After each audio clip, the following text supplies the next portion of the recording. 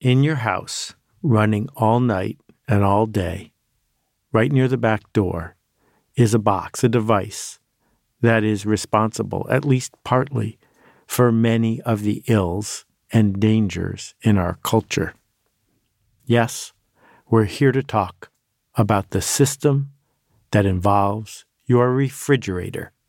Hey, it's Seth, and this is Akimbo.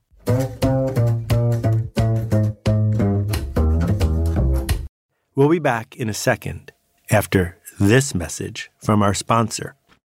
What happens when jobs are taking out of neighborhoods, where zombie homes abound and foreclosures have occurred, where there's no after-school programs and there's no green space for kids to play in?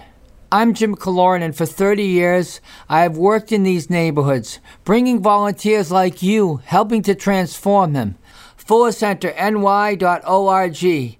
Make a donation, swing a hammer, be a mentor. The excitement is building. Join us. FullerCenterNY.org. This is not actually a podcast about refrigerators. It's about systems and how hard they are to change and the opportunities that are in front of us if some organization finds the guts and the wherewithal and the persistence to actually make a change happen. So let's talk about your fridge. First of all, it is wasting a lot of power day in and day out. An old refrigerator is using a ton of electricity. New ones are a lot more efficient thanks to the EPA ratcheting up the standards. Hopefully we'll return to that era of making fridges even more efficient. Number two, human beings have been pushed by the marketing industrial complex to shop more and more in the middle of the supermarket. The edges of the supermarket, where we find things like fresh fruits and vegetables, things like dairy products, things that require cooking and innovation, meats and fishes as well, those are fading compared to the pre-packaged stuff in the middle of the store. Third, we waste a lot of food. By some estimates, a third of all the food we buy in the store, we don't end up eating, either because it's left over at the bottom of the package or because it goes bad. Number four, a lot of us are fat. And one of the reasons for obesity is we are not eating at home enough. And the things that we eat out of the home, though they are more convenient, have a lot more fat and salt and sodium, and we eat them mindlessly. One of the reasons for that is we are afraid of cooking. Go hang out at a fish store if you can find one, and what you'll see, or at least what I have seen, is that people line up to buy shrimp and salmon. At my local farmer's market, they didn't sell either one because, of course, shrimp and salmon aren't local to where I live in New York. But eventually, profits won out and they gave in, and now they sell both. And people stand there believing they are buying something local, but really what they are buying is something safe. People think they know how to cook it, and so they do. And that's one of the other reasons why we buy so many things from the middle of the supermarket. Open a can, empty a box, you're not going to feel stupid. Next, we are unaware of what we are consuming. It is not unusual for a teenager or an adult to visit the fridge and visit the fridge and visit the fridge and visit the fridge. And we can't figure out how is it that suddenly we're totally stuffed and have eaten thousands more calories than we intended to. Next, the refrigerator is a symbol of the supply chain that is the miracle of food in our era. How is it possible that in January you are eating strawberries? Where did they grow? How did they get there? How is it possible that for $2.95, a quart of strawberries is in your refrigerator in January? In 1700, even the King of France wasn't eating strawberries in January at any price. But one of the costs of this supply chain that we have built is that there's a lot of waste. Not just waste by the time it gets to our house, but most of the waste happens right after the item is picked or just before, where it rots somewhere between there and you being able to buy it. Part of it is a lack of coordination between growers and processors, or a lack of coordination between processors and stores. One more reason why so many things are frozen or canned. But the other thing that's going on in the supply chain is that supermarket, that pristine food town just down the street from you, has all of these fruits and vegetables just waiting for you to show up so you will have a selection. All of those avocados just waiting for that one day when you decide you're ready for an avocado. Small aside here, I was lucky enough or crazy enough to take the great designer Milton Glazer's class. I think the year was 1988. And you had to audition to get into the class. You needed a portfolio. I didn't have one. I sort of presumed my way into the class anyway. I lasted 3 or 4 classes before he threw me out. That's a story for another time. But one of the things we had to develop was design a package for the supermarket. And most of the people in the class, world-class designers all, came up with beautiful boxes for Carolina rice, etc. What I came up with was a sticker. And it was a sticker that would go on the side of an avocado that just said one word on it: ripe. Well, I am delighted to see that this idea has caught on, and I am disappointed to discover that supermarkets stick it on every avocado, which sort of defeats the purpose. But back to what we were talking about. It's super inefficient for everything in the supermarket to be sitting there hoping that one day someone in your neighborhood shows up because they want to eat rutabaga. But this is the way markets have always worked. So, to recap, this system is broken. It is inefficient. It wastes energy. It wastes time. It lets us fall into so many traps of being manipulated by the marketing industrial complex, of being manipulated into emotional eating, mindless eating. The whole idea of the food chain comes to a single point in the refrigerator in our home.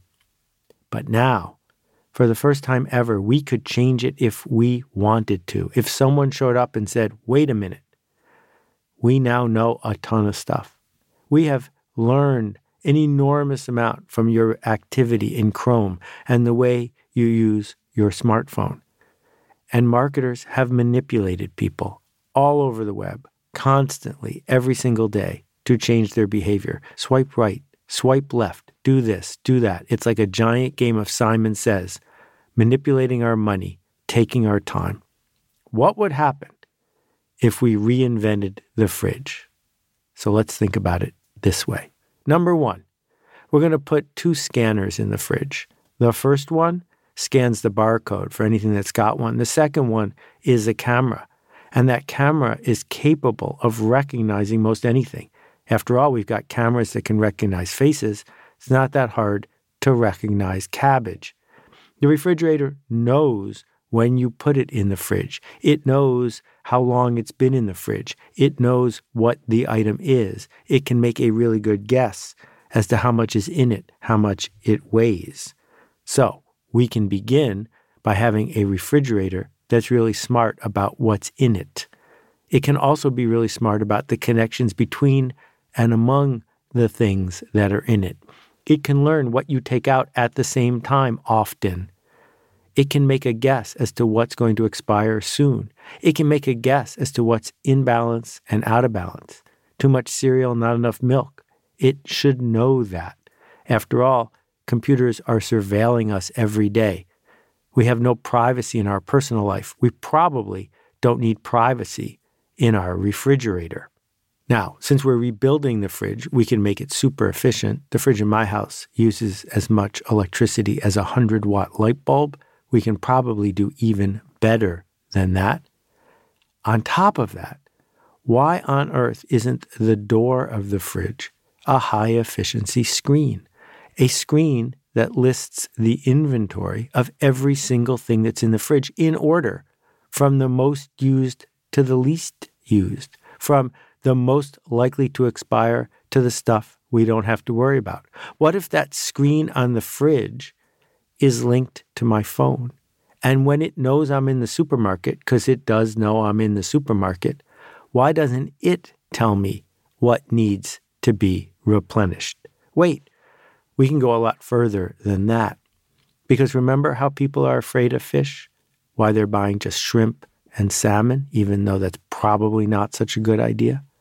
Well, the answer is, now that you know what's in my fridge and you know what I like, why doesn't the fridge start suggesting to me what might be for dinner tonight? Why doesn't it come up with efficient ways to use things that need to be used up? Why doesn't it find new combinations of items that will surprise and delight based on who I am and what I eat?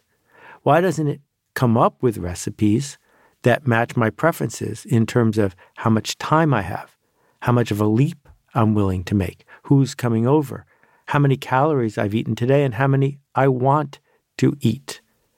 And what if the fridge got really focused on convenience for people who care about convenience? Because it might be that making something with ingredients that came from the edges of the store is just as fast and just as easy as making something out of a box.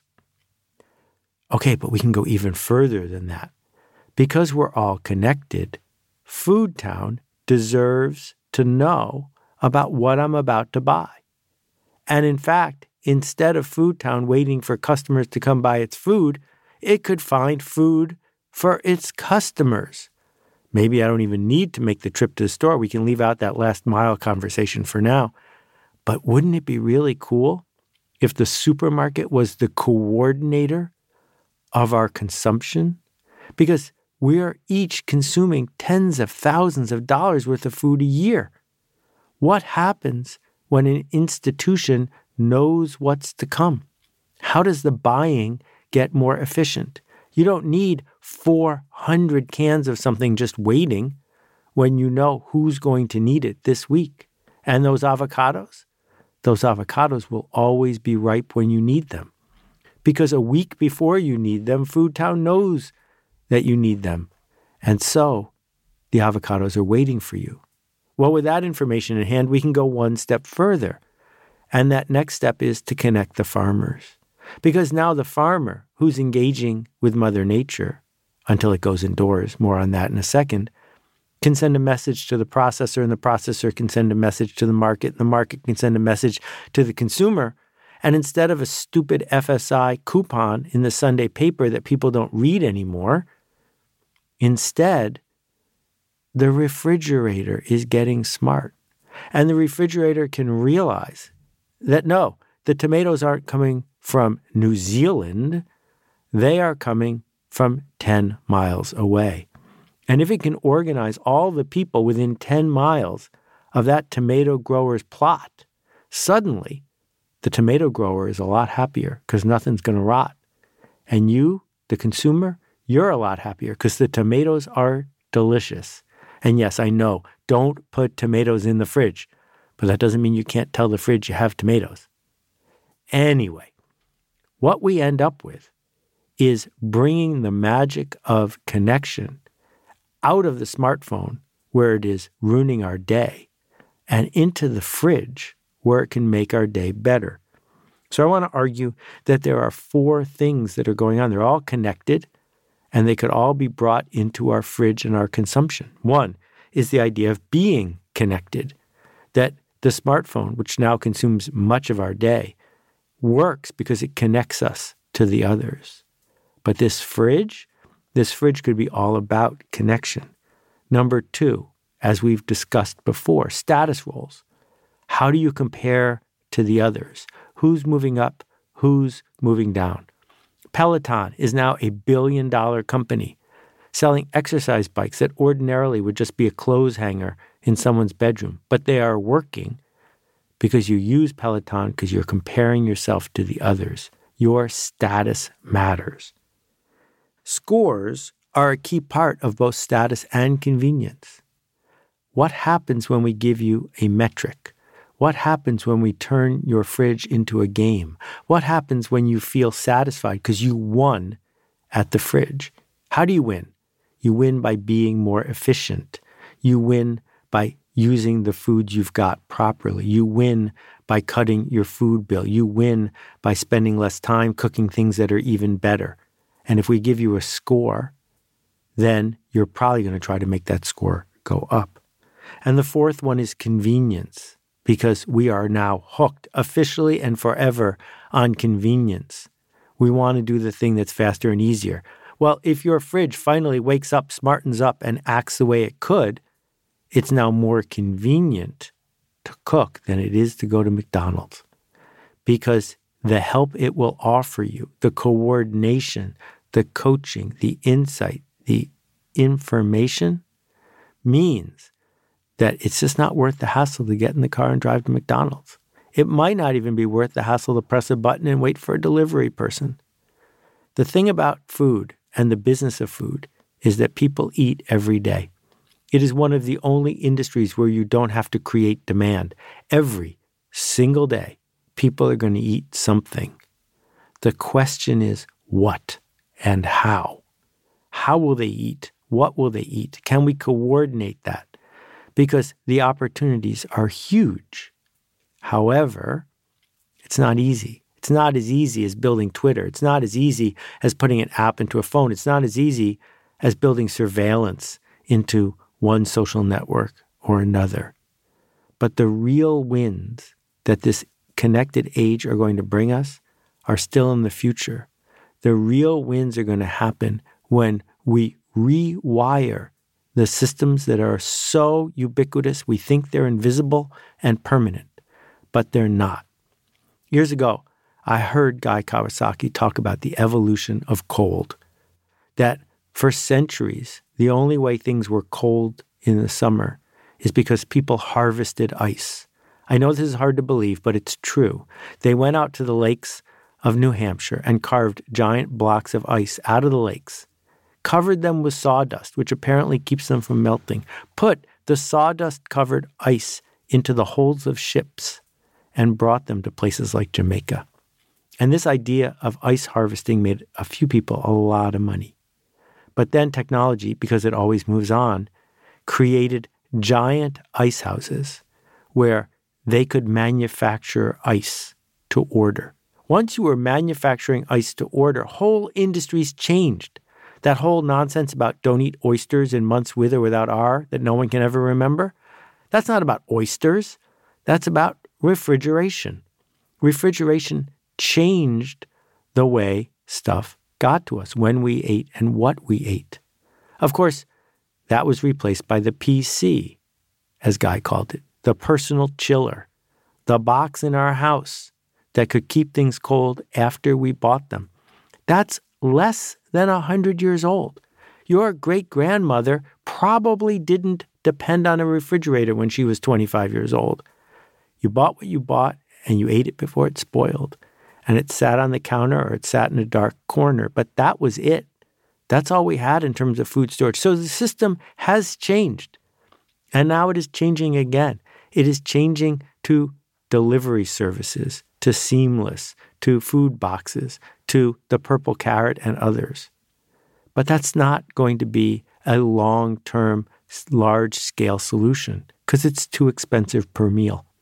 So the system is going to keep changing. And the purpose for this podcast today was to help you see that there's a system in everything that you do, and that some systems seem ingrained forever until they're not, until someone steps up and says, here's a new way to do it. I hope you'll go make that ruckus. Thanks for listening. We'll be back in a second with answers to questions from last time. But first, here's a message from our sponsor. I just got off the phone with Sylvia, and she was in tears knowing that she was chosen to have a Fuller Center home, transforming a former crack house into a home of beauty, the American dream. Now, Fuller Center volunteers in the greater New York City area with 30 years of experience are transforming neighborhoods. We know we can eliminate poverty housing in your lifetime if you get involved. The Fuller Center for Housing of Greater New York City invites you to be part of this exciting mission. Go to fullercenterny.org now and find out more. Hey, Seth, it's Maria. Hey, Seth, my name's Kyle. Greetings, Seth. This is Steven out in Madison, Wisconsin. Hi, Seth. Alicia from Charleston here. Hi, Seth. This is Anupam. Hi, this is Caitlin. Hi, Seth. Warm greetings from Curacao. Hey, Seth. My name is Nick Ryan from Pittsburgh, Pennsylvania. Hey, Seth. This is Rex. Hey, Seth. Hi, this is Vasilis from Greece. Hi, this is Roberta Perry. My question is... And that completes my question.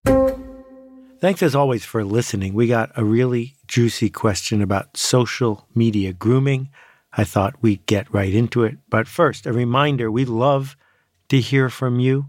Just visit akimbo.link, that's akimbo.link, and press the appropriate button. While you're there, you'll also see the show notes. On to the question. Hi, Seth. This is Ben Hutchison from Cincinnati, Ohio.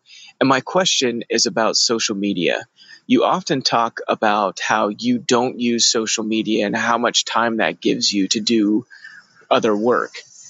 And I'm wondering, for those of us who are trying to find that smallest viable audience, if you feel it's a necessity to use things like Instagram and Facebook or Twitter or whatever is out there in order to find that small audience. Thanks for everything you do. Yeah, the social media people are really good at pressing this button for folks who are doing good work and important work and who can be persuaded that social media grooming is not only an important skill, but an infinite way to spend your time. That if you could just get better and better at it, answering more of the comments, posting more things that people will share, the next thing you know, you'll be a Kardashian. A, as you know, we don't need any more Kardashians. We already have plenty. But B, you probably don't even want to be a Kardashian. The goal of bringing your work to the world is not to appeal to the masses. It's to appeal to a specific group of people. And there is a ton of conventional wisdom about how to do social media grooming, how to show up in just the right way for every person who wants to interact with you. And most of this mythology is based on what is good for the social media channels. But you don't have to use it the way they tell you to use it. I've mentioned before that the Mona Lisa is really big on Instagram. People are constantly posting pictures and commenting on pictures of the Mona Lisa. But of course, the Mona Lisa is dead. So she's not on Instagram. People are talking about her on Instagram. Back when I started my writing career in earnest, I was a columnist for Fast Company. I probably wrote more words for Fast Company than any other writer they had at the time. And when I wrote my column, I only had one thing in mind. And that was this. The person who's reading it, will they cut it out, run it through the copy machine, and hand it to people via the interoffice mail system? Will people read my column and share it, saying to other people, see, this is what I've been saying all along? I learned to write a column that was designed to be shared. And that is the real work of being on social media. I am being disingenuous when I say I don't use Twitter or Instagram or Facebook. What I am really saying is I don't use it the way I'm supposed to. I don't spend any time using it. I use those platforms to spread ideas I built my way on my system in a way that I think will help folks who receive it and will want to share it with others. That the hard work in a world where there are no real gatekeepers, in a world where you are not on CBS at 8:30, is not social media grooming. You cannot groom your way to success. You just can't. The hard work is making something worth sharing. Kevin Kelly famously talked about 1,000 true fans. One of my favorite blog posts of mine is called First 10. 10 people. Do you know 10 people if you sent them your content, your idea, your work? 10 people who would look at it. The answer for everyone I know is yes. Now, if you put it in front of those 10 people, what do they do with it? If they share it, you're on your way. If they don't, you need to either go back to what your work is, or you need to find a different, better, more aligned group of 10. Because if 10 people share it, that's 100. And if 100 people share it, that's 10,000. And if 10,000 people engage with your work, you win. It's that simple. That social media has created an environment where ideas that spread win. That's the hard work. Thanks for listening. We'll see you next time. I just don't think it's possible or probable in today's world to distinguish yourself as an educational institution or as a success seeker at the level of information gathering or information distribution. I mean, this is the information age, and you can get a great book, a great essay, a great idea anywhere, and none of us can do that better than the internet, right? There is no great thought leader who can outthink the internet. Like, we have data. What Alt MBA gets right is it puts you in a context where you're part of a community that says, yeah, that's good. You got access to ideas, you got access to information, that's awesome, but when are you gonna show up? When are you gonna face that blank page? When are you gonna face the possibilities within you? When are you gonna face those fears? I'm not gonna let you hide. You gotta show up. And that's the hardest part. And it sounds simple, it sounds very commonsensical, but it's the number one reason why we don't write that book.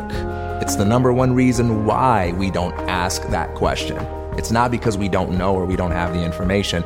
We don't have an environment and we don't have a support network that makes it feel like showing up is possible for me. Not just possible for the success stories I see out there, but I can show up. Consider the Alt MBA. More than 3,000 alumni in 74 countries around the world. Find out more at altmba.com.